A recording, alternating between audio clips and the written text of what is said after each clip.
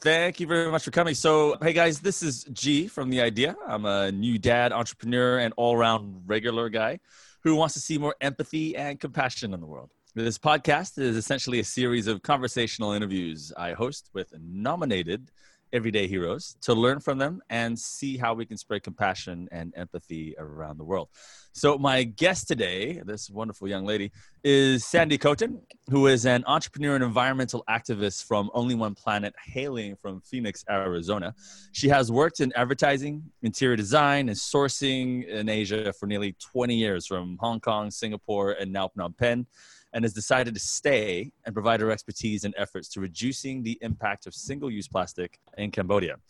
She's been involved in many community initiatives, from glass recycling to online directories for eco-friendly businesses in Cambodia and Vietnam, to food donation drives such as the Eat to Donate initiative, which fed thousands of meals to marginalized communities by bringing the Phnom Penh food and beverage industry together. And through her company, has replaced hundreds of thousands of plastic packaging with compostable, so not biodegradable, there is a difference, but compostable products in Cambodia.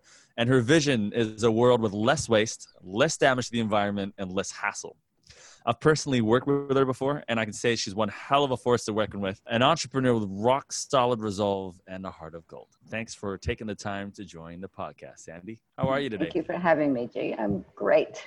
Oh, very good. Cool. So to get right into it, I want to ask, have you always been involved with such progressive activities? No, I wouldn't say I have been. I've always kind of had a real social mind, but I've always been in more corporate, profit generating kind of businesses, but always felt a bit of a distance, a bit of a problem with that. I would say the first time I really got involved in something like this was in Singapore when I was in the interior design industry. And what I was finding is that companies like me who sourced, we would provide loads and loads and loads of samples to dozens of libraries for designers. And the designers would go through and say, okay, we're cleaning. And they would have just mounds and mounds of waste that ended up in the landfill. So I was able to partner with a NGO there that basically produced wallets and trinkets and keychains and that kind of thing, but they made it out of offcuts. So I was able to, at all of my designers, I would set them up with them so that they could come and select what they could reuse for their business. It was autistic. They supported autistic kids in Singapore. So it gave them a place to go and an occupation and an opportunity to earn money. So that was my first thing. And I thought, yeah, this is pretty cool. And it gave me a lot more satisfaction. Yeah, I was going to say, but what's that jump though? Because you were in a much more corporate setting where there is very little. Nowadays it's slowly changing, but like I'm interested in that jump, because you were in that corporate setting and to get a sale, because your customer's like, well, let me touch and feel all the things that I need to make a decision on what material that I want for whatever it is that you're building. Like, what made you do that? It's not so much what made you do that jump, because you realized there was a lot of waste, right? It's a lot of waste. It was a whole industry. It was a whole lifestyle that didn't match my value set. Yeah. Yeah. I mean, the high-end luxury where, I think there's so much waste and so much excess in the world that just isn't needed. And I didn't enjoy really playing in that field. Yeah. Do you remember the pivot point though? Or was it a gradual thing? Or was it one day you were just like, you know what, that's enough? I'm not going to, did you look for another supplier? Like, was that your process? I mean, the process in the last business in Singapore was quite a lengthy one. And we had basically had this big order that, kept being changed, processed, handed over to new people. And we followed it for probably 2 or 2.5 years. And in the end, we won the order, which was great. But that was sort of my aha moment, because at that time when I saw that we had actually won it, I didn't have much of an emotional reaction to it, because it's like, great. I mean, the emotional reaction that I did have was that we did it honestly and without playing some of the games that a lot of companies did to try to win these orders. So I was proud that we had won it totally above board. But as far as, the whole beating the chest, we won wasn't there. The monetary thing was just like, yeah, okay. So that's when I kind of realized that I'm probably not doing the thing that aligns with my values. And that's when I started looking. That's really interesting. So there, I mean, because there's an aspect of like doing the right thing and feeling good for doing the right thing, but also life or karma or something saying, hey, like, here's your reward, like some positive karma your way. Like, is that what the feeling was? No, it was just a feeling of alignment. Like, yeah, this feels right. Not reward, not anything. It was just, wow, this is, I did this and it made me feel good. And I want more of that. That's great, man. I'm just thinking if other people like would go through that anyway. So like when we're looking at these, when we're doing these podcasts, we're interested in people's journeys. And I wonder if other people feel that too, or if people do the right thing, but then don't feel that. But you are obviously, which is why you've continued doing it. And you're doing so much of it as well, like a lot of CSR essentially under your company, and you're not getting paid for this as well. So that, which is my next question, like, how do you justify doing all this free work that's of value? There's a clear expertise and skill sets, because you're quite good at sourcing. You're very, very good at procurement, and you use that skill set to help many businesses in your community. And you do a lot of that stuff for free. So with Eat to Donate, for example, a lot of these businesses which were donating to hospitals and whatnot during COVID, we're using styrofoam, and you stepped in and you said, no, just take this. Like, I'm not charging you for it. Just use the compostable packaging instead. And that cost you money in the end. So I'm curious as to why you were doing that, because your business had also taken a bit of a hit a little bit during COVID. Everybody's businesses took a hit. And you still were like, even though it's really tough, I'm still gonna help. So how, like, what makes you do that? No, it's just, I mean, the thing is, we could deliver, 300 meals to people who need it, and that's great, and that's fantastic. But, it's only part of the story. If it's delivered in styrofoam, the styrofoam isn't healthy for people. So we're delivering them healthy meals that are laced with whatever's leached into their food from that nasty styrofoam. And it's going to be, we're just helping build the garbage pile more and more. So, and there was no budget for it. So, it's not going to kill me to donate a few thousand boxes. It's not going to help me, but it's not going to kill me. And I always kind of look at it that way. It's like, I can handle this. I look at the bottom line. It's like, if I can't, then maybe I'll ask for help from somebody to help me finance it. But for the most part, everything I've done so far, I've kind of looked at it and went, yep, actually I can absorb that. Maybe I can't do this or this in the next few months, but that's okay. Yeah. Well, was there a hope that it would lead to better PR though? But although I have to say, you didn't tell anybody about it. Like, I know that your co-organizer, I know for a fact, your co-organizer for that initiative did not know that you were donating thousands of boxes. And when they found out, they were like, no, we got to tell everybody about it. But you didn't seem to care. You weren't like, hey, it's a marketing gimmick or anything. But in the end, I think it did help you, because, press and all that came because you were doing all the good things. Like, you were doing the right thing, and it actually caught people's attention. And then, but you actually, I don't don't remember even reading that in the press, actually, that you had donated that. No, that wasn't in the press. Because that's not the point. It's not the whole point was the program and feeding the people and getting support for the restaurants that were in the program. It wasn't about me. So I didn't try to make it about me. Wow. See, you deserve to be on this podcast. You are an everyday hero. That's so cool. Why? Like, it takes like a Facebook post to say, hey, like, these things have been donated from Only One Planet, like all these thousands of boxes that were donated to restaurants to feed the COVID-19 frontline workers, are donated by us. So we don't end up with we don't end up with another disaster from this disaster. Yeah, exactly. Yeah. I've never been good at, yeah. I've never been good at tooting my own horn. I'll be honest about that. I mean, again, I think that if you want to do something, you do it because it's the right thing to do, because it's going to help in some way. And yeah, I mean, if people notice it, great, but that's not the point. I mean, I know, I mean, I've been chastised by quite a number of marketing people about not being more vocal about all of the things that we do. And I'm trying to work on that to find a way that I can, I can get better at it. But, when I'm working on a project, I do talk about it. Once it's done, it's kind of done. I would think that, because there's one thought that I have is that when you see people who do toot their horn about it, though, I think you should, and you definitely deserve to, but there are people who you see it all the time. And I'm afraid that it starts to look a little bit disingenuous because it keeps happening. There is one particular restaurant in Phnom Penh that comes to mind that is constantly talking about it, and it makes me start to wonder if they really if they really do it or not, and how they go about it. But is that, I mean, for me as a consumer, I think that how they do their messaging is really important. And then I'm afraid that there is such a thing as too much of that. Like, I don't know. What are your thoughts on that?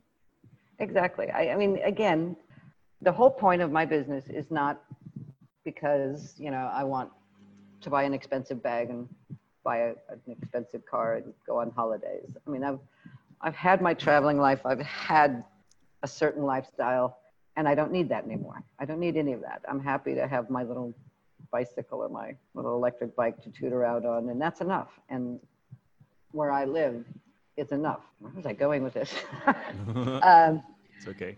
What was your question? Tell me again. My question was about what your thoughts were on organizations, not just businesses, but organizations who toot their horn a lot. And at what point do we, like, firstly, what your thoughts on that? Because I was saying that at some point, for me anyway, it just seems disingenuous. Like it seems to be their only gimmick, and that you buy it from them because they're eco-friendly, as opposed to their product or service actually helps you in for your need as a consumer. I've recently seen that, I've got to try to balance it in between the business side and the social side. So I do have a product that I'm selling, and that obviously I need to make a profit on, so that I can do all this stuff I want to do and pay my employees and pay my rent and, buy a container load of product. So I do need to make a profit, and there's that. And there's the other side of, well, what I choose to do with my profits is my own business. Yeah. And it's a fine balance. And I've recently kind of changed a couple of things to kind of reinforce the idea that we are not just selling you products. We don't sell plastic. I will not sell anything that I don't know and I cannot confirm with my own eyes, with my own brain, that it is actually environmentally friendly. So no bioplastic, no kind of maybe, if we squint your eyes, it might be good. Well, hold on. What do you mean bioplastic, and why that tone? So is it no good? Excuse me. Let me say this. I know there's a lot of new things happening, so I can't say 100% everything on the market right now. But a year ago, the stuff that was on the market was no good. I mean, it was being marketed as biodegradable, compostable, but only industrially. And there are no industrial composters in Cambodia. So when it actually gets out into the environment, it acts like normal plastic. And in some cases is even worse, because it would break down into microplastics, which, that's the stuff that gets into our waterways and our food sources. And so what would we expect to be made from bioplastic that we should watch out for? Well, it's generally called PLA, or anything made out of like starches. Again, right now, the stuff that is being produced, mass produced, is more or less that.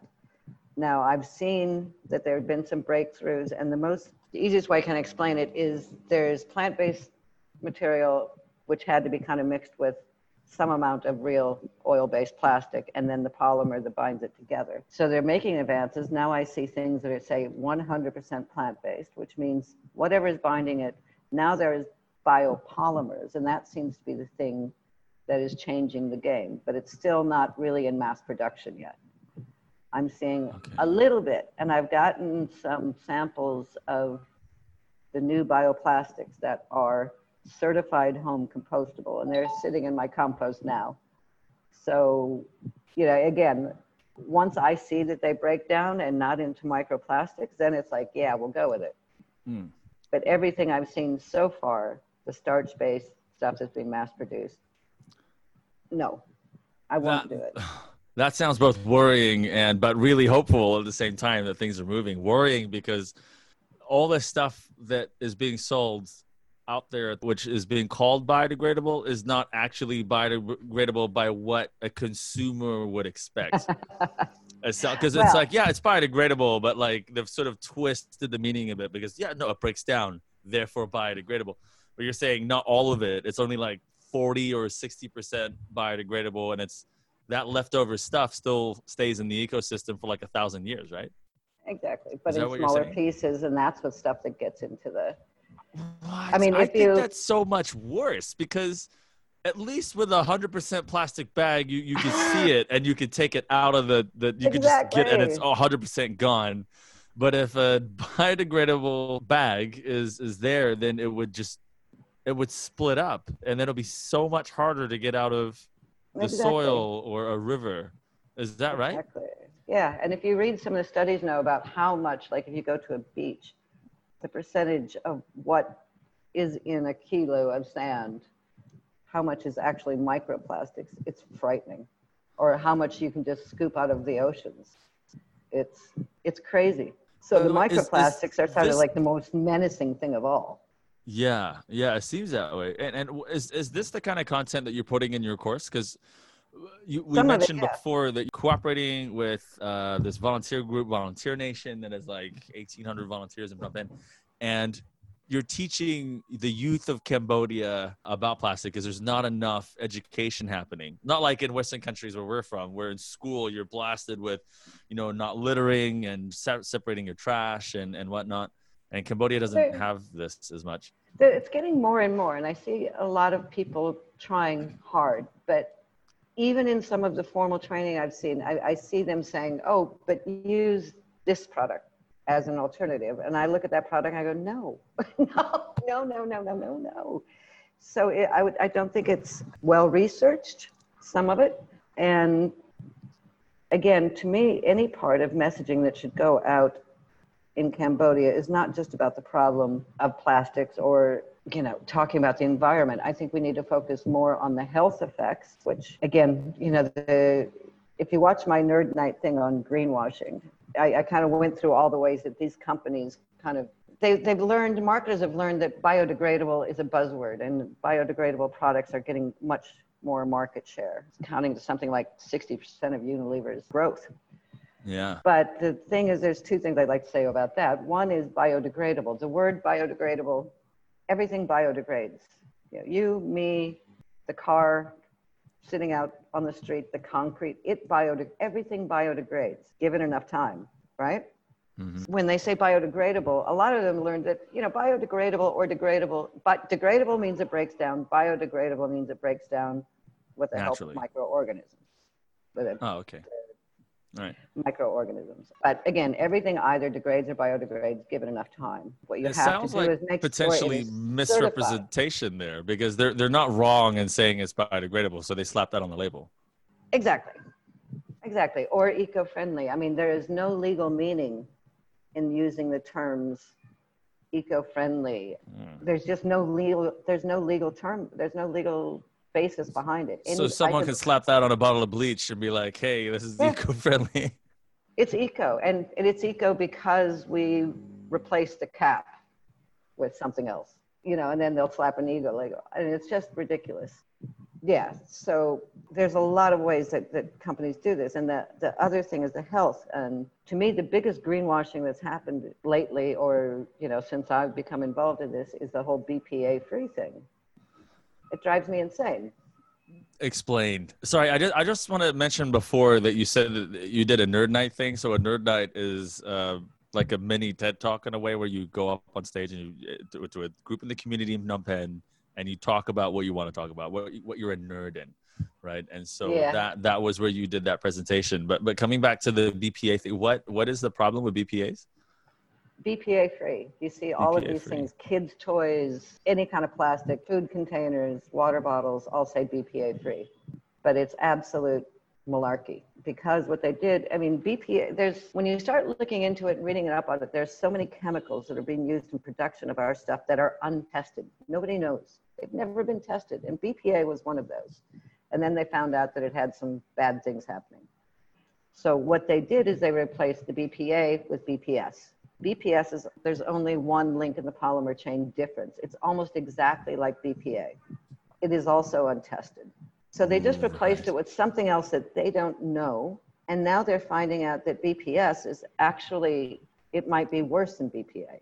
And it takes years to do these studies and to get the stuff back. But I read one from November saying that they're finding that somehow BPS is it's scary because it's very fast acting and it can affect your heart function if you get enough of it.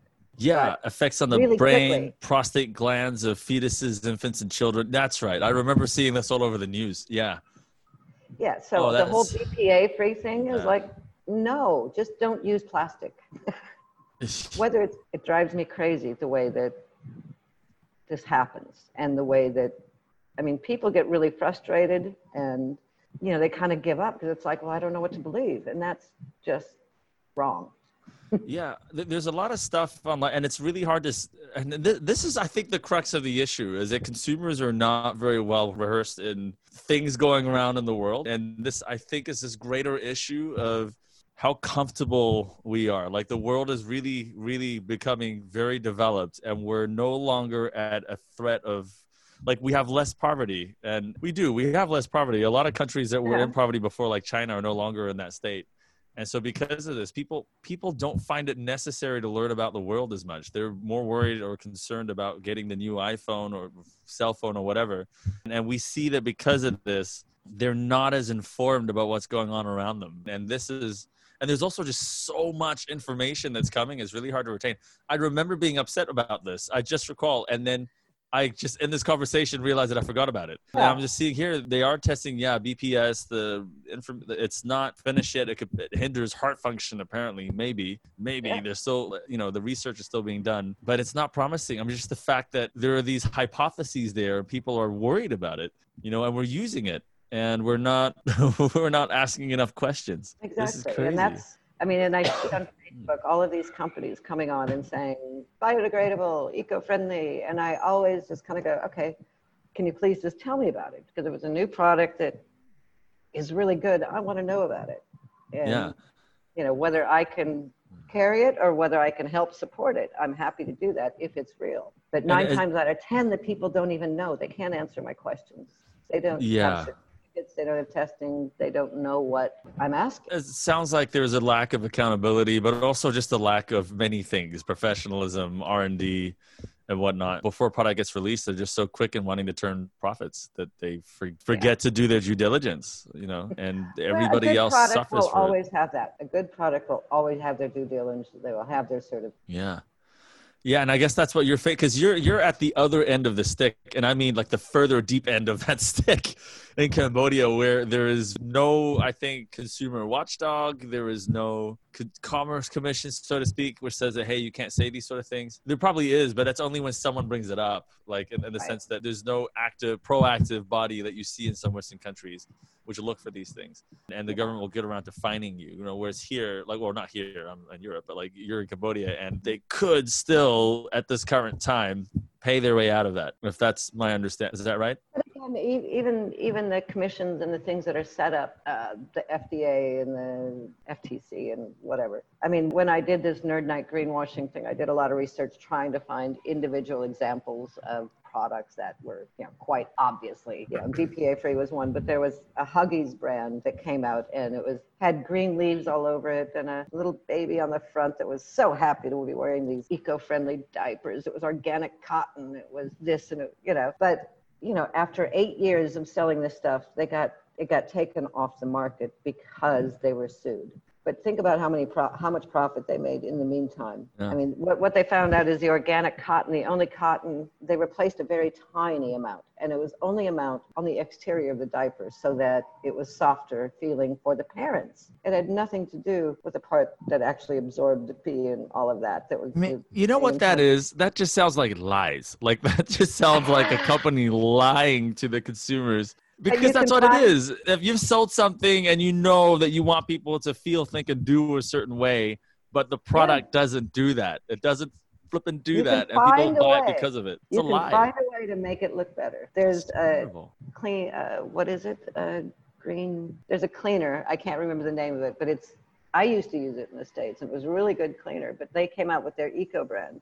But somebody went in, some consumer watchdog went and tested and said, but wait a minute, you're saying that it's no chemicals, it's all natural, whatever. But we found all these chemicals. And the company just kind of said, well, but we did our own independent testing and there were none. And they had no certifications. They had nothing other than the good housekeeping, which has nothing to do with anything. So, I mean, it happens over and over, but in the Western countries, I feel like it happens probably even more than it does here because there are such big numbers, you know, the sales and the stakes are so much higher. So even if you do something that's pretty dishonest, you know, it's going to take years for it to work its way through the courts. Meanwhile, you've preyed on all of the ambitions of these people who want to purchase consciously, and you've got the money in the bank. So yeah, okay, we'll take it off. Wow, you're painting a really fun picture there, Sandy. Sorry, I know.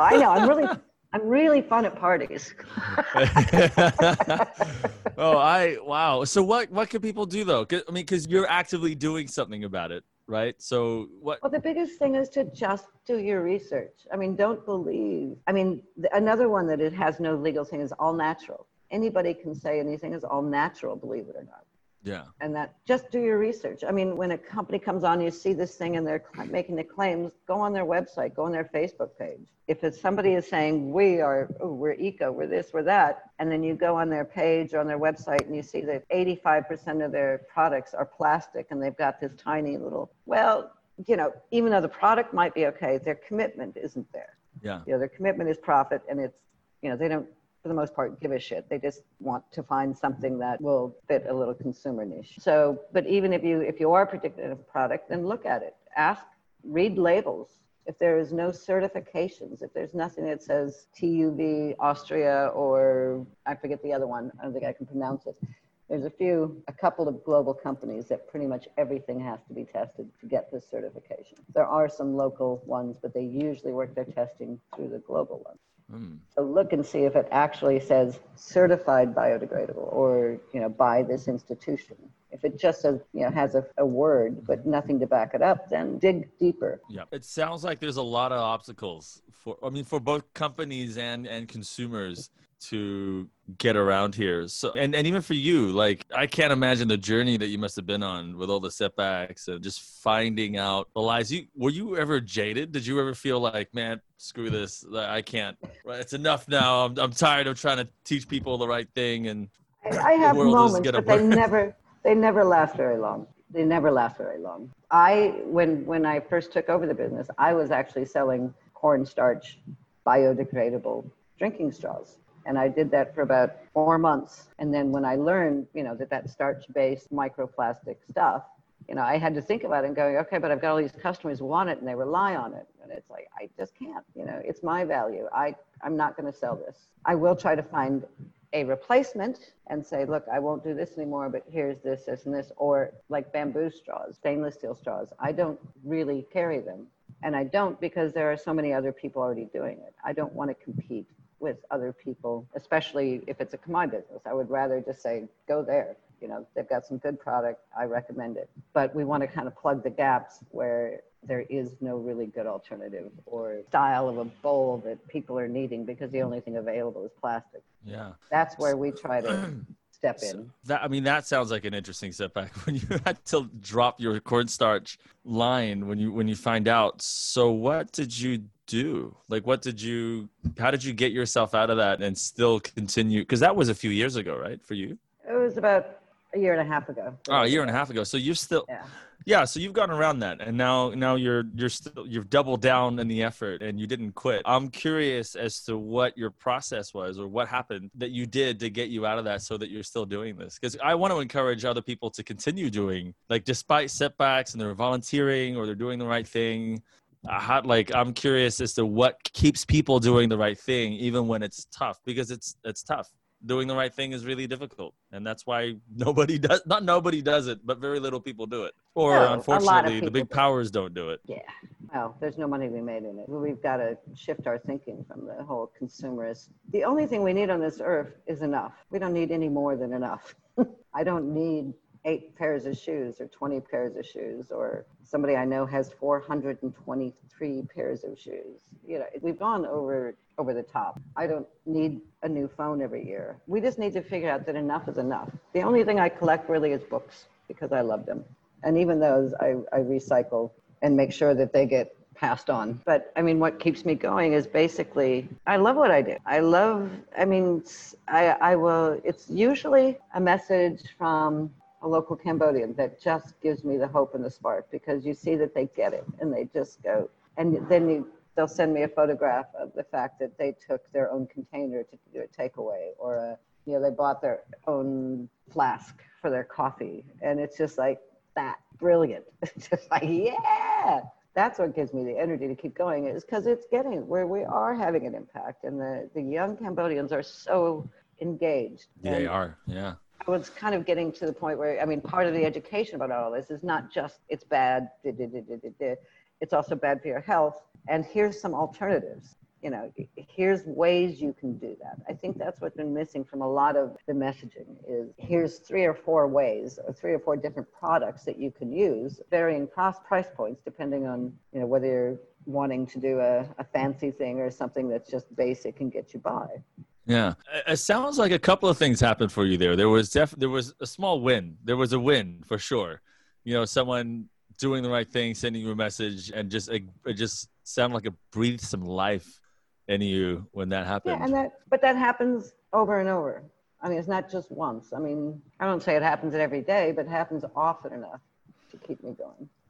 Nice. And the other thing that you said, which is interesting, was about impact there, because those small wins means that essentially you're getting impact, and that means that what you're doing has meaning, and you've chosen this path to align with your values. And I'm just curious because I just know that some people might think that if you, I just want to make sure I'm phrasing this right, but like you've chosen to go down that path, and so it's obvious that the things that you're looking for, your bias, so to speak, is receiving this sort of information. Like you're looking for that kind of stuff, right? That it's working, that something I'm doing is actually having an impact, of course.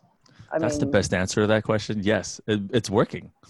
And that's why you have that win, right? There we go. Because I was always wondering, I'm like, yeah, but I mean, because being devil's advocate here, right? And people, because I work with and I meet people who just don't give a shit. They really don't. And I don't know what it takes to convince people like that. Because a lot of these people are in positions of power. They have a lot of influence. So they have money, and they're the ones who are producing the plastic or the waste, for example.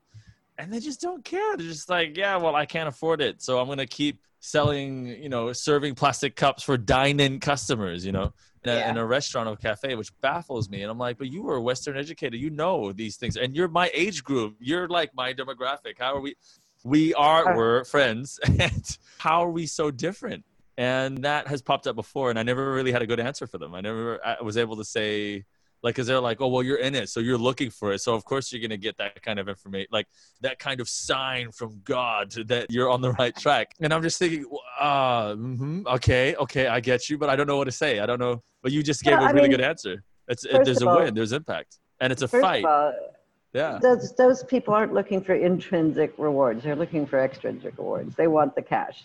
They want to make money. They want to be profitable. And what I have learned in Southeast Asia, a lot of these places that are doing this and really don't give a shit, there is a money reason behind it. Yeah. And I won't mention names, but somebody told me, they came up and they said, look, we were looking at buying a coffee chain maybe a year and a half ago. And, we went through all of the due diligence and we had the contract. We were actually almost ready to sign, but, somebody fell through and they didn't. But if part of that contract was that the coffee cup that this chain sold, the franchisees had to buy it for $1, and they could not, by contract, use anything besides that cup. So the franchisor was making huge profits on this plastic, and I mean massive. Wow.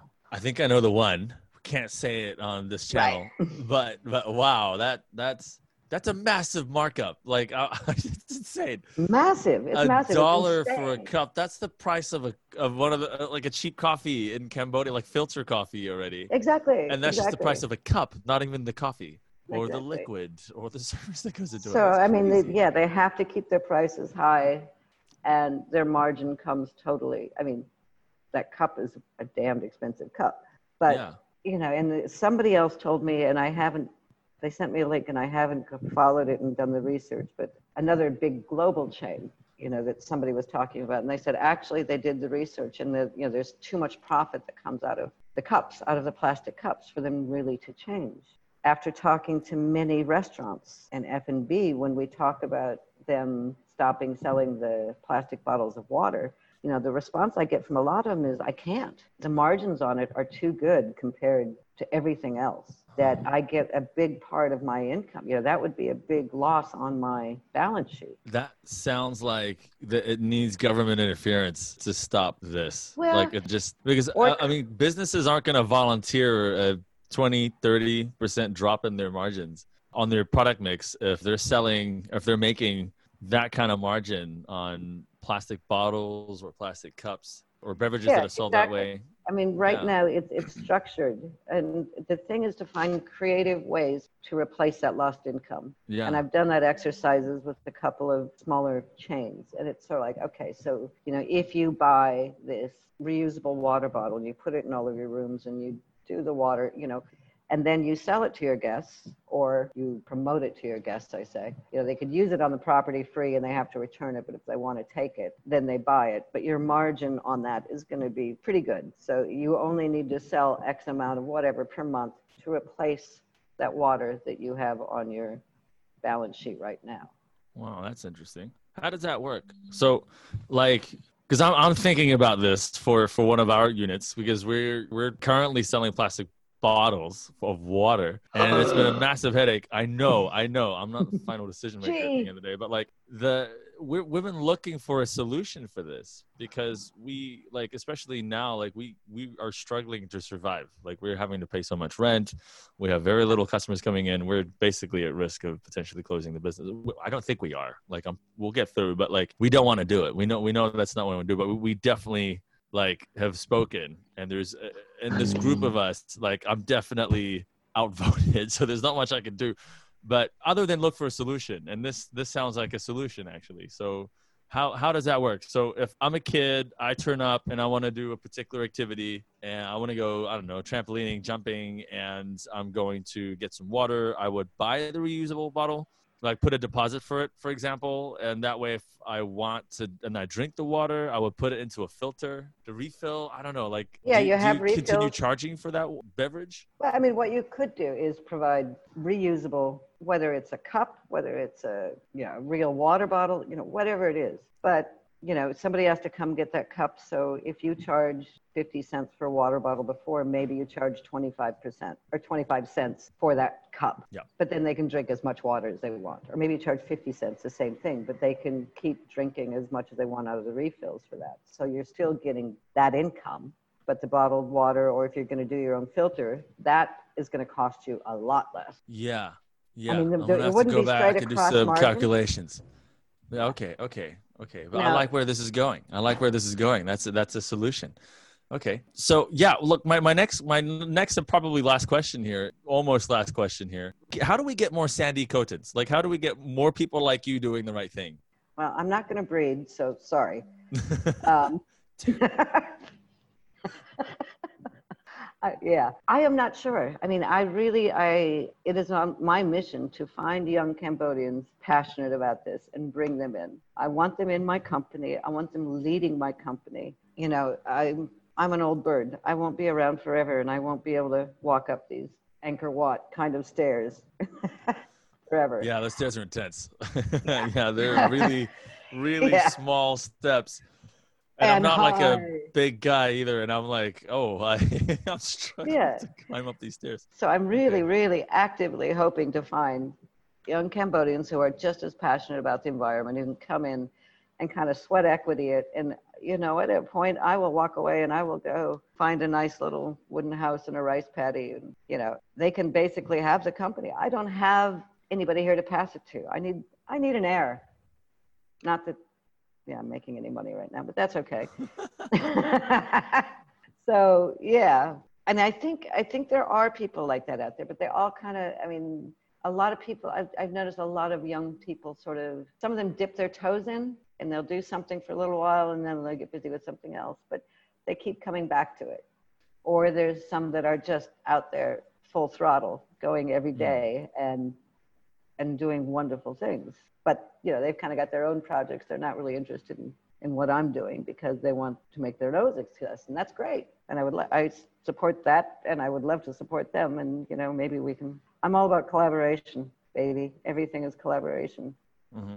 Oh, wow. Okay. And right, I'm just thinking about, because there's so many things that we would benefit from getting, because it's not just, the plastic initiatives, but just making those hard decisions and following through with them. Like you were saying, that when you realized that your product was not actually helping, you took it off the market right away, and not many people would do that. And I'm And just people wondering got how we quite can get angry to with me for people that. like that. How do we teach I mean, integrity? There's such a strong liability or responsibility is the word to the community, that there's a promise that whatever you're selling is compostable, and when they buy it, there's no post-purchase dissonance, meaning they don't feel bad when they're buying dishwashing liquid and they see all the bottles, that they're like, whoa, why do I suddenly have all this stuff that I didn't need? All I wanted was dishwashing liquid, and now I've got all this stuff. And even though it tells me that it's green, or there's a refillable packet, but it still comes in some foil bag, and I still have trash at the end yeah. of the day. So how do you get companies or people to sort of follow through with this, even though they say they do? How do you teach integrity? That's essentially what it is, isn't it? How do you teach it? I mean, you can't, I don't think you can really teach it. You can model it. You can show people. You can, uh, for example, when I have an issue in my office, I always will try to pull them aside in a point where I am not emotional and I can speak about it, inserting a joke into it and laugh about it, but say, look, that wasn't good enough, or that wasn't okay, and here's why, and here's how I would prefer it to be done, and it's always about just being as honest and open with everything that you possibly can. I mean, we obviously don't want to tell the world that we're having an issue with this or that until we're sure that it's an issue and we know, what we're going to do about it. But at the same hand, we got to, if there's a product that we're not, I mean, for a while, I just stopped talking about the straws and the cutlery, the PLA stuff, while I was kind of mulling it over and reading and coming to my conclusions. And then I basically went to every customer who was buying them and said, look, I've got so much stock. If you want, I'm going to stop selling it because I don't believe in it. Here's why. I'm no judgment if you want to keep going, but after December 1st, I won't do it anymore. So I gave them an option to kind of either, some people had quite a strong reaction to that and said, well, but, this, and it's like, well, I'm not going to argue with about it. That's my own personal decision. I don't like it and I'm not going to sell it. So here's some time for you. Angry because they felt cheated in a way, or was it more that they just wanted the product and it was an easy fix for them to tell their customers that they had, like, as a marketing tool? I think I've got a combination of both. One lady that I can think of, she didn't speak to me for about 3 weeks, and I think she was just processing it. And I think it was pure disappointment on her part. Other people were pretty kind of direct about it. I mean, at one point I was told, well, that's your opinion, but don't talk about it because I'm still going to use it and I don't want you messing up my vibe that I got going here. And I was like, well, I'm sorry, I'll talk about what I want to talk about, and I won't promise you that. But were they afraid that you would put it out in public and say, hey, these products are actually not good, and all the brands that were carrying them, these cornstarch straws, I think they were. Yeah, I think you just have to be mindful of what I say and how it's going to affect other people too. I mean, if I went out and said cornstarch straws suck, it's a lie, it's a whatever, anybody who was using them, anybody who had been using them would end up with egg on their face. So I had to kind of do it gently and just say, I've made this decision for myself. You do you, and you decide for yourself. Here's some information if you want to read it, but no judgment. Yeah. I've made my. I was going to say that sounds very healthy though, because you don't exactly influence, you can't control your customers at the end of the day. They're going to do what they're going to do. But you came to terms with it yourself. And did you get some conversion in the sense? Were some of your clients able to, did some of them come back? Did they appreciate your integrity? What happened there? I mean, I wouldn't say a lot. I probably did lose a couple customers, but again, that's okay. I mean, they made the decision and they went to other products. I mean, at the point when I dropped the cornstarch straws, I didn't have something else. I didn't know what was better. You know, it took me a few months, probably 8 months, to find the wheat straws, the noodle straws. So, you know, well, where am I going to buy them from? I think, well, you know, it's not my problem. You know, you can use paper, you can use bamboo, you can use stainless steel, and there's lots of people out there selling it. But I can't help you after December 1st. And that was just kind of where I drew the line in the sand for myself. Yeah. What would you recommend to people if they have to go through what you went through for that process when you realize that your product wasn't fulfilling what it said it was going to do, and they had to make that decision? Again, it's with all the journey I've been through, I've kind of learned to trust my gut feeling and my intuition. And when I'm conflicted about something, usually if I just step back and kind of consciously not think about it, let my subconscious take over, the answer pops up. And I'll walk out of that after a day or 3 days or maybe even a week, knowing what my answer is without having actually come to a conclusion, because that's what feels right for me. And, you know, and then you have to think about how your decision is going to affect the people in your company, your customers, public perception. I mean, when people hear that PLA and bioplastic is a scam, you know, a lot of people get very frustrated and say, but, you know, I thought this was good and I thought I was doing good and I'm just not going to try anymore. So you have to kind of try to be very measured and try to be very gentle with the things that you do say, if the message isn't a really positive one. Right. Well, I respect you for what you did. I think it's so much harder to do the right thing than what people realize. And in your industry, where in that situation anyway, it directly affected your bottom line. But would you say that instance helped you, like, did it help develop or did it help strengthen some of the relationships that you had with your more loyal customers? Yeah, I mean, I think it did. The people who were really open and wanting to find, you know, the best possible product, they were on board. They were kind of going, oh, yeah, I didn't realize this. Thank you for telling me. You know, I'll look for something else. And so, I mean, I probably got more of that than I got the negative. I'll be honest with you. Man, that is awesome. That is actually really nice to hear. And on that note, what could people do though in that situation? Because what could the public have done? But they didn't know. Did you put it on your Facebook page? I didn't say why. I basically just said, you know, I'm pretty sure I put it on my Facebook page. I don't remember for sure. I'm old.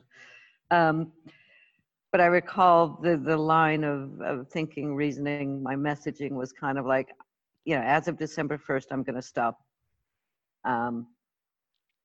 I have come to the conclusion that it's not the product doesn't fulfill what it says it does. And again, here's some links to some information if you want to follow it and read it. And here's what changed my mind, because I read these things. And I provided links. And like I say, if they felt like going there and reading about it, they could. If they didn't want to, they didn't have to. Right. And it was... That implies a lot of maturity on the side of the public there. But I guess that you have your own community of people that choose to purchase from these places and they support what you do. Because I see Well, on your page you have quite a good following. Well, yeah, but I mean, at the time when that started, I'd only been in this for maybe 6 months. So I wasn't too sure how that would go over, but in the end, it was fine. right. I mean, okay, so back to to that previous question. I mean, you were saying that you got a model like for people to encourage other people to act with integrity, let's say, in the corporate realm, whether it's internal or among a community of businesses. It's really just showing them. And it sounds like the feedback that you had from your customers was overall very positive, and you're still around, and even during a crisis, your customers are there for you, which is great to hear. So what would you say to someone who it must have been hard for you emotionally. Like I would, what was it actually hard for you emotionally? And if it was, what did you do? And if it wasn't, I'm curious what went through your head. Well, yeah, I mean, it's like, okay, but I've got these customers who depend on it, who rely on it, who like it, who believe this. Now I'm going to go burst their bubble. I'm going to possibly lose some customers. I'm going to lose the income from it for sure. And I just had to kind of, like I said, I just sat with it and kind of with it. Okay, what do I care about? Because throughout all of this, if you're going to create a community, you have to be authentic. And if I came out of that trying to BS my way and kind of say, oh, actually, yeah, I have it, you can buy it, I'm not going to promote it, or, that's inauthentic. That wouldn't have felt right. If I came out in any other way than saying just, this is what I'm doing, this is why I'm doing it, and being very honest and open about it, then I think people feel when you're trying to get away with something, when you're trying to pull something over their eyes. And that's something I never, ever want with my customers. Right. Well, that sounds great. And what other projects are you working on at the moment? Because it's not just this that you're doing all the stuff for the community. Oh, goodness. Okay. The things that are active at the moment is CocoList, CocoList.app, and that is a collaboration with a programmer who actually sits in Saigon who started this site. When I saw it, I thought it was beautiful. It was lovely. And I contacted him and said, can I do this in Cambodia? Can I latch onto what you're doing? Can I maybe, buy the rights to do it in Cambodia? And he was absolutely fabulous. He was doing it just out of the goodness of his heart. And he said, yeah, you manage the data. You can, I'll do the work. I'll get it ready for you. You manage the data, but it's a database of green businesses so now it's in Cambodia and Vietnam. It's in English, Vietnamese, and Khmer. Right now it's mainly bars, restaurants, and hotels. We're looking to do some expansions to get a little bit further into more green actions that hotels can do.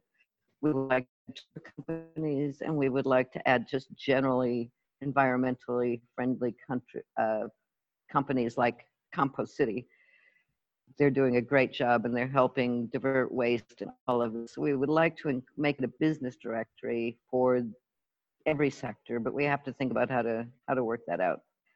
But right now, it's mainly F&B and hotels, but it's a directory, very easy to use, Google Maps, links to Facebooks, but it tells you exactly what every outlet does within their premises. If they have reduced or plastic-free delivery, if they offer, no plastic bottles, no plastic for sit-down customers, food waste program, all of that kind of thing. So you can kind of look at it and really see how committed a place is, but the idea is to drive customers to go to eco-friendly businesses, to spend their dollar with the green vote by supporting these places that make these efforts. Is that a really small community though? Because I think as a marketer, like I always tell my clients that they would need to sell, like, to facilitate the need of the customer. So if they're going to a restaurant, they're going to eat the food. They're not going there to sip from a particular straw. So does it work though? Because in my experience, it's a fairly smaller community, and yeah, sorry, but yeah, what do you think? Well, I mean, right now what we're working on is the marketing end of it. We're trying to get tour companies to pick it up, link it, MOE, that kind of thing. But I mean, it goes along with the overall message of, you know, we all have a responsibility to make choices to support places that support your values. And here's a tool to help you do that. Yeah. Yeah. Honestly, I don't look at the back end, so I can't tell you how many clicks there are through all of those questions. But the I'm idea so is sorry. to get it more mainstream. Do you mind saying that again? I have to blank that out because you're the internet turned you into a robot. So I just need you to say that last sentence again.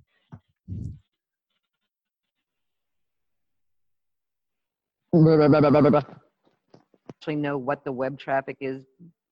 You're freaking out, dude. Your head just went like really fast back and forth. I'm not moving. I swear I'm not moving my head. We're going to cut this part out. Yes, we're going to cut this out. From where? What was the last sentence? Yeah, just the part of, I mean, I don't know because you turned into a robot, but my question was about does it work? The marketing aspect, like the because as you were speaking, I was thinking that people were like, it's a fairly small niche, you know, and you're saying that you wanted businesses to jump on board, to encourage those, to give them an option to see, hey, this is where you can go. I was that what you were saying? I'm saying that we want the site linked both to tourists and to locals. I mean, obviously there's no tourism right now, so we've got a lot of time to play and work on that. But when tourists come back, you know, there's a lot of emphasis on eco-travel and sustainability. And the trends for that kind of thing are going up. So if we make this site available and if we can push some of these tourists into the venues that, you know, they don't have to get a plastic water bottle, they don't, you know, aren't automatically given a straw, and all of those kind of things. We're hoping, like I say, if other people see the business go up to places because they're making green efforts, then more of the places will follow and it'll become more of a norm. Right. I get it. And I think that there are people who are pissed enough about the environment to what's happening in the environment to go out and support these businesses. And I don't think that there is a directory in Cambodia. There is the Go Green Facebook page, but that's not a directory. That's just somewhere for people to vent their frustrations and put pictures of rubbish dumps, which are in front of schools, and hate on it and post pictures of brands and shame them. Unfortunately, I'm curious as to whether that'll work. But a lot of these big brands just don't care. You know, you got to hurt them where it hurts, and that's money. And yeah, again, that will only come when we can help create an ecosystem where people can make their choices easily. They know where to go. I mean, a lot of times right now, even me, if I'm in an area of town that I don't know, how do I know where to go? Because I'm not going to take a plastic cup and I don't want a straw, and I'm not going to be forced to buy a plastic bottle of water. Yeah. Anyway, I think it's needed. I don't think anybody else has that. So it's a very unique thing. I think I definitely will be sharing it with my network of volunteers. What else are you working on at the moment? Definitely. So that's the one really exciting one is, I don't know if you've heard the documentary called A Story of Plastic. Is that a new documentary? Same guys from Story of Stuff? Yep. Yeah. Okay. Yeah, I know the one. That went pretty big. Yeah. Story of Stuff. Yeah, it's about a 90-minute doc. Yeah, Story of Stuff was phenomenal, and I love what they do. And I would encourage everybody who cares to go to their website and look at their video section, because they have a lot of shorts that are really interesting as well. Like the story of bottled water, the story of microbeads, the story of, they've got a bunch of resources. Yeah, some of that stuff was so depressing to watch. Just how the world has gotten to where it is, and it's the products that we're using, and people just don't know.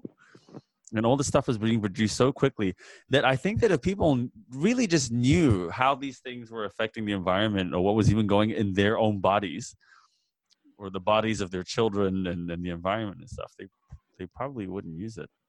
Well, that's exactly why I contacted the producer of the Story of Plastic. They have given me permission to dub this into Khmer language. So we've got the translation done. It's in the studio, and we're hoping we can release it September, October time. And what we are hoping to achieve is some open air, socially distanced screenings in Phnom Penh and Siem Reap, hopefully with some support from the ministry. I don't know if they're going to be doing environmental events around Chumban or Water Festival again this year. But then at the end of it, we hope to basically make it available to everybody in Cambodia as a streaming mechanism. That is so encouraging. Yeah. Anybody in any corner of the country will be able to watch it on their smartphone if they want to. You know, I think the trick is to get people who have watched it to tell at least one other person or two other people, and in a way that isn't like bashing them, because I would argue that this is, and from what I see, one of the reasons why there's so much polarism and bipolarism in bipolarism. Yeah, let's put it that. I need a coffee, but like so much discord in this, because people when they talk about it, they feel like they're being lectured at a lot, and it's created this whole, oh my god, climate change is fake, and versus the people who are like, no, it's not, and it's created such a strong divide. And I think people don't use an empathetic enough approach to speak to the people who need to hear it. Purely informational, and it's, you know, there's a lot of organizations, there's a lot of things happening in this space in Cambodia. But I think having an international quality documentary about the topic, which, by the way, they talk a lot about the trash that's being shipped to Asia. They speak to Southeast Asians, not in Cambodia, unfortunately, but I think they talk to people in Malaysia, India, Philippines, and you know what organizations there are doing, or what effects it has on their environments. So it's not purely, you know, this is what happens in America, like a lot of them are. So I think it's relatable, and if we can make it informational and easy enough and accessible enough, hopefully it will help with the motivation to cut down on plastic. Yeah, I hope so. Well, my team had done some research with some, I think just under 400 local Cambodians like a couple of years ago now, asking provincial Cambodians what if they remembered any anti-littering or recycling campaigns, and most of them didn't. You know, so either the campaigns that were being released were ineffective, or it just wasn't enough, or people like all the different campaigns that are running out at the moment aren't cohesive, like they're not doing it together. Right. And I think that's where I'm really hoping to do this is, you know, we can release it in controlled environments to Volunteer Nation, hopefully to STEM clubs, that kind of thing, and hopefully get the buzz going sort of that way, and it hopefully will grow organically from there. Yeah.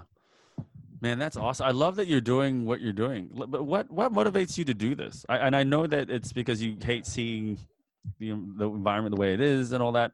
but you keep going. Like you're not. It's not that you're not stopping. It's just that you're like your tank seems to be never empty for these sort of things. And I'm sure you're gonna get haters. People who like me will be like, "Oh, that's not gonna work because this, and that."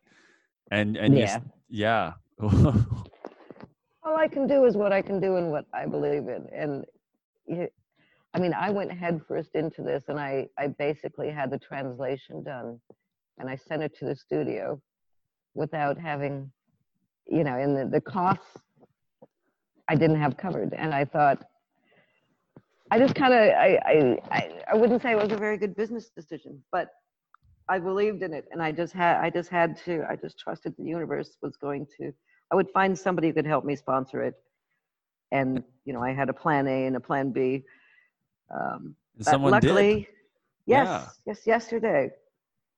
Just yesterday. I wonder if all the stories, like with the rest of the podcast series later, like if I'm gonna hear that, because if there is a correlation between, oh, fuck it, I just went with my heart and I did it and it came through, and every story is like that, then it's encouraging. We'll be able to convince everybody just jump in the deep end and do it. You should totally just follow your gut. Because we do need it. We need people to do more of this. And I think eventually people are going to be like, oh, yeah, it's just standard to sponsor stuff like this. We should all be doing it. Everybody does it, Well, we all know that I'm not a spring chicken anymore. And I don't have time to wait around, until everything gets funded and everything is sure. Forget it. It's I believe in it, and if the very worst case scenario is I get absolutely nobody who will get behind it, and I'll have to come out of pocket, that is the absolute worst scenario. Yeah. Right? So if someone wants to do what you do, what would you say to them? Like what's probably like the best advice that you give somebody who wants to do these sort of things that you're doing in their community? Well, first of all, I mean, to me, the biggest thing about all of this stuff is collaboration. I see so much, like you said, with the messaging and all of this. I mean, the Ministry of Environment has done a lot. I see a lot of videos. I see a lot of messaging. I don't know that it's getting to the public. I presume it does because I don't watch Cambodian TV. I don't know how much is going out on the TV. I don't know how much is going out on Facebook. You're missing out, man. Cambodian TV is the best TV you're going to get anywhere. It's just quality entertainment, quality programming. Sorry, continue. Yeah. But I mean, look at people who can support you in it. And I've had cheerleaders, broke cheerleaders who come and sponsor me, but people saying, yeah, that's great, and I can refer you to this person. I can refer you to that person. One of those references came through. And yeah, Heinrich Ball Stiftung. I don't even know how to pronounce that last one. Stiftung. They came up and said, we will do the whole thing. But after I looked at their website, it was a perfect fit. What do they do? Oh my God, they have a bunch of publications in a bunch of different languages. But they came out at the end of last year with I printed it out. I will tell you how many pages? About a 50-page document that's called Plastic Atlas. And it's got maybe 25 different articles on different topics relating to plastic with recent research. When I saw that, I was just like, yes. I love these people, and this is my Bible, and they're who I'm going to contact. And it just gelled. Man, that's karma for you. I just feel like that's awesome. That's so encouraging. I really hope that encourages other people to do the right thing and just know that like there is such a thing as karma. I believe in it. I mean, the thing is, if people believe that you are doing it, because you believe in it, because it's something that you're passionate about, that's kind of contagious. And all kinds of people will jump in to help in what might seem a very small way, but in the end could be something like this led to something fabulous. Is it Resolve? Is that what it is? because you have a lot of that. Like I follow you and what you do because like it's like you're and I'm just like the leaf that's just following behind your. Oh no, that's behind not true, G. That's not true. You've got your own little whirlwind going. Man, but I wonder because you see some people who are out there and they're trying, they're like, we got to do this, but some people just don't pay them any attention. And then you have others who speak with conviction. You know what I mean? And I wonder if it's because you just have this persistent resolve that's like, no, I'm going to get this shit done. You know, and people are Exactly. like, yeah, like I can follow that. She's going to get it done. I think it's actually going to happen. That's your I'm leadership going to get quality. it done. I'm going to do it. And come hell or high water, I will find a way. And I have, for whatever reason, that confidence that I will find a way. That tenacity, I think, I wonder if that's what it is. Gotta do Maybe it's stupidity. People say that though, don't they? They like even people like Elon Musk who just say, "Look, I don't know. I wouldn't recommend being me to anybody." You know, because they talk about how difficult and hard it is, but you know, they're solving problems. They're solving problems in the community, or in his case, the world. I mean, Like him or hate him, security. you know. If your thing is about safety and security, it's probably not the space for you. But I don't know if it's about safety. Like, I don't think that that's on the other side of the spectrum. I think that You don't think so? that tenacity and that, because I think the opposite side of that spectrum is not doing it. It's feeling like it's like just living in everyday life. But I don't like, okay, sure. It might mean you have security and stability if you get a salary job, but it's not necessarily because during COVID, people got laid off and that's clearly not stable. Whereas a freelancer who you would say, yeah, they're in a less stable position, but they have multiple sources of income is actually in a much more stable, you know, position because they've got diversified income. Right. And in my case, the smart, safe thing to do would have been to start pitching it and trying to line up the sponsors and the people who would support it before I put one foot in the water. But that wouldn't have. I see what you mean. I see what you mean now. Yeah, because even all that advice comes down to you just gotta start. You just gotta do it. Because even if these people don't, like, you know, because right now you're trying to get sponsorship during COVID-19 when everyone's pockets are dry, or they're like, yeah, we're not gonna sponsor anything at the moment because we can't even do an event anyway. So why would we spend money when we need to be keeping it? So you had such a hard, like, super steep uphill battle to get what you needed, and you got there in the end. You know, but I don't want to discourage people from this. I think that anyway, you are a living case, proof that it's possible. You know, so. Okay, so the third thing I'm doing is helping working with a company who I'm not sure if we want to mention, writing an online training course about waste management in Phnom Penh and Cambodia in general. Right. Just for your information, I'm up to like slide 60 without having even started the what can you do part. So that's just learning about plastic. But I think there's so much to learn because there's all this. It's not just about plastic. It's about, I mean, a lot. When I try to highlight an industry or when I try to highlight a thing, it's plastic is the one I go for. It's because it's the one I know. But it's not just that. It's like, how did Cambodia get here? I mean, that's the first part. And then let's talk about the chain of responsibility. And, you know, we have manufacturers, we have distributors, retailers, we have consumers, we have waste management company, and we have municipal. And every one of those places has responsibility. So let's stop shaming the consumer and saying, it's your fault. You know, that's part of it, is saying it's everybody's responsibility. It's not just you and me to buy something in a reusable jar. It's not just the government, and it's not just the customer. Exactly. Yeah, everybody in that value chain has a role. Exactly. So yeah, that's where I'm going with it. So it's an education project then? Yes. Is that right? Yeah, and it's just hopefully to bring more awareness about the entire issue. I mean, not just, be green, recycle. That drives me insane. I have to ask, because these education things assumes that people want to spend the time to watch through the videos or to do a quiz or to do whatever it is that they have to do. So how do you get the right people to do that content then? Well, we're going to start with green organizations. The low-hanging fruit. The low-hanging fruit. The people who already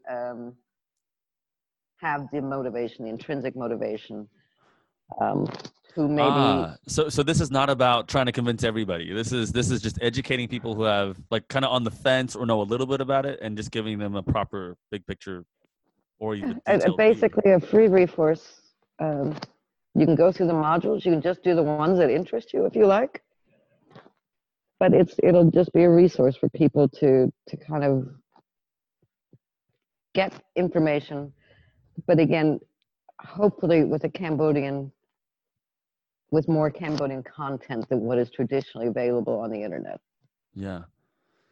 Yeah, and there's very little content in Cambodian. There's tons of stuff in English and all the top languages, but 16 million people speak Khmer, and they don't all speak it well either. So I'd imagine this is visual and fairly easy to understand. Yeah, that's what I'm hoping to get. Right now I'm just writing, and it's way too much text, but we'll get there. Well, I wish you the best of luck with that. I think we need more Sandy Cotons in the world. How can we get more people like you? Not you, because we can't replace you, but I'm just saying, like, how can we get more people like you? You can cut off my belly and put it in a petri dish and see if it grows. An interesting experiment. What about people that could be like you, that are still young, malleable humans? Are we putting a piece of your stomach on their face or something, and then they just turn into you? No, I mean, like,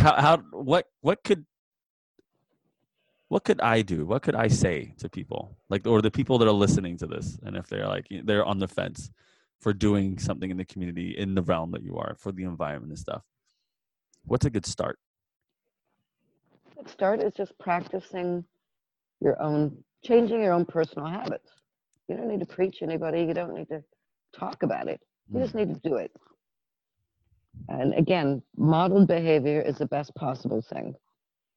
If your friend, I just read a study that somebody posted to the Go Green site, and it was about market behavior for eco-conscious consumers. And it was really kind of interesting, some of the insights they came up with. One thing said that, I think it was in Canada, there was a grass cycle initiative where they were trying to get people to stop putting their grass clippings into the trash. They said, just leave them and use it as compost. It enriches the soil. There's no reason to put that stuff in a landfill. And I didn't know that.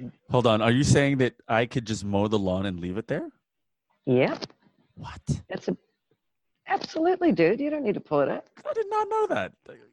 Okay. Sorry. Compost. Put that in your course. I had no idea. I've been chucking because everybody else does it. Like your lawnmower comes with that box and then it just gets chucked in. And that is exactly the point they made, that they had very little uptake until they started basically a campaign that said, your neighbors are doing this, or your neighbors are keeping X amount of crap out of the landfill. And they had like 30% boost in uptake just because people thought other people were doing it and they wanted to be part of the cool kids or whatever you want to say. I don't know about being cool kid. I just thought that that's how you do it because I didn't know any better. It's so interesting. Okay. And I saw that. I didn't read the article, but that's the one that's on the Harvard Business Review site, right? HBR.org. Yeah. Okay. All right. I'll see if I can find it and link it in the description somewhere later. Yes. Okay. Man, that's insane. Okay. Well, look, I want to thank you for your time. And before we go, like, how can people reach you if they have questions and if they're interested in the course or any of those things like the COCO list and stuff? Like, where can they find that kind of information? Our Facebook is Only One Planet Cambodia. Only One Planet Cambodia. Okay, I'll put that in the description later. Yeah, the messaging app there. Our website is onlyoneplanetKH.com. You could message me there. There's an email there that will reach me. My phone number is on both the website and the Facebook page.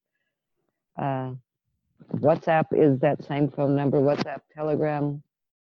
And Great. I'm happy to answer questions. I spend a certain amount of my time every day, it seems, just answering people's questions about different things.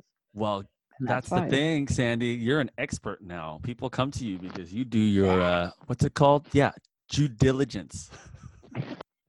Homework, dude, Homework.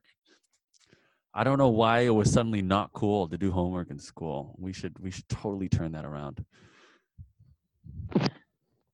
Okay. Well, anyway, Homework thank you is- so much for your time, Sandy. And I wish you a wonderful evening. Thank you, G.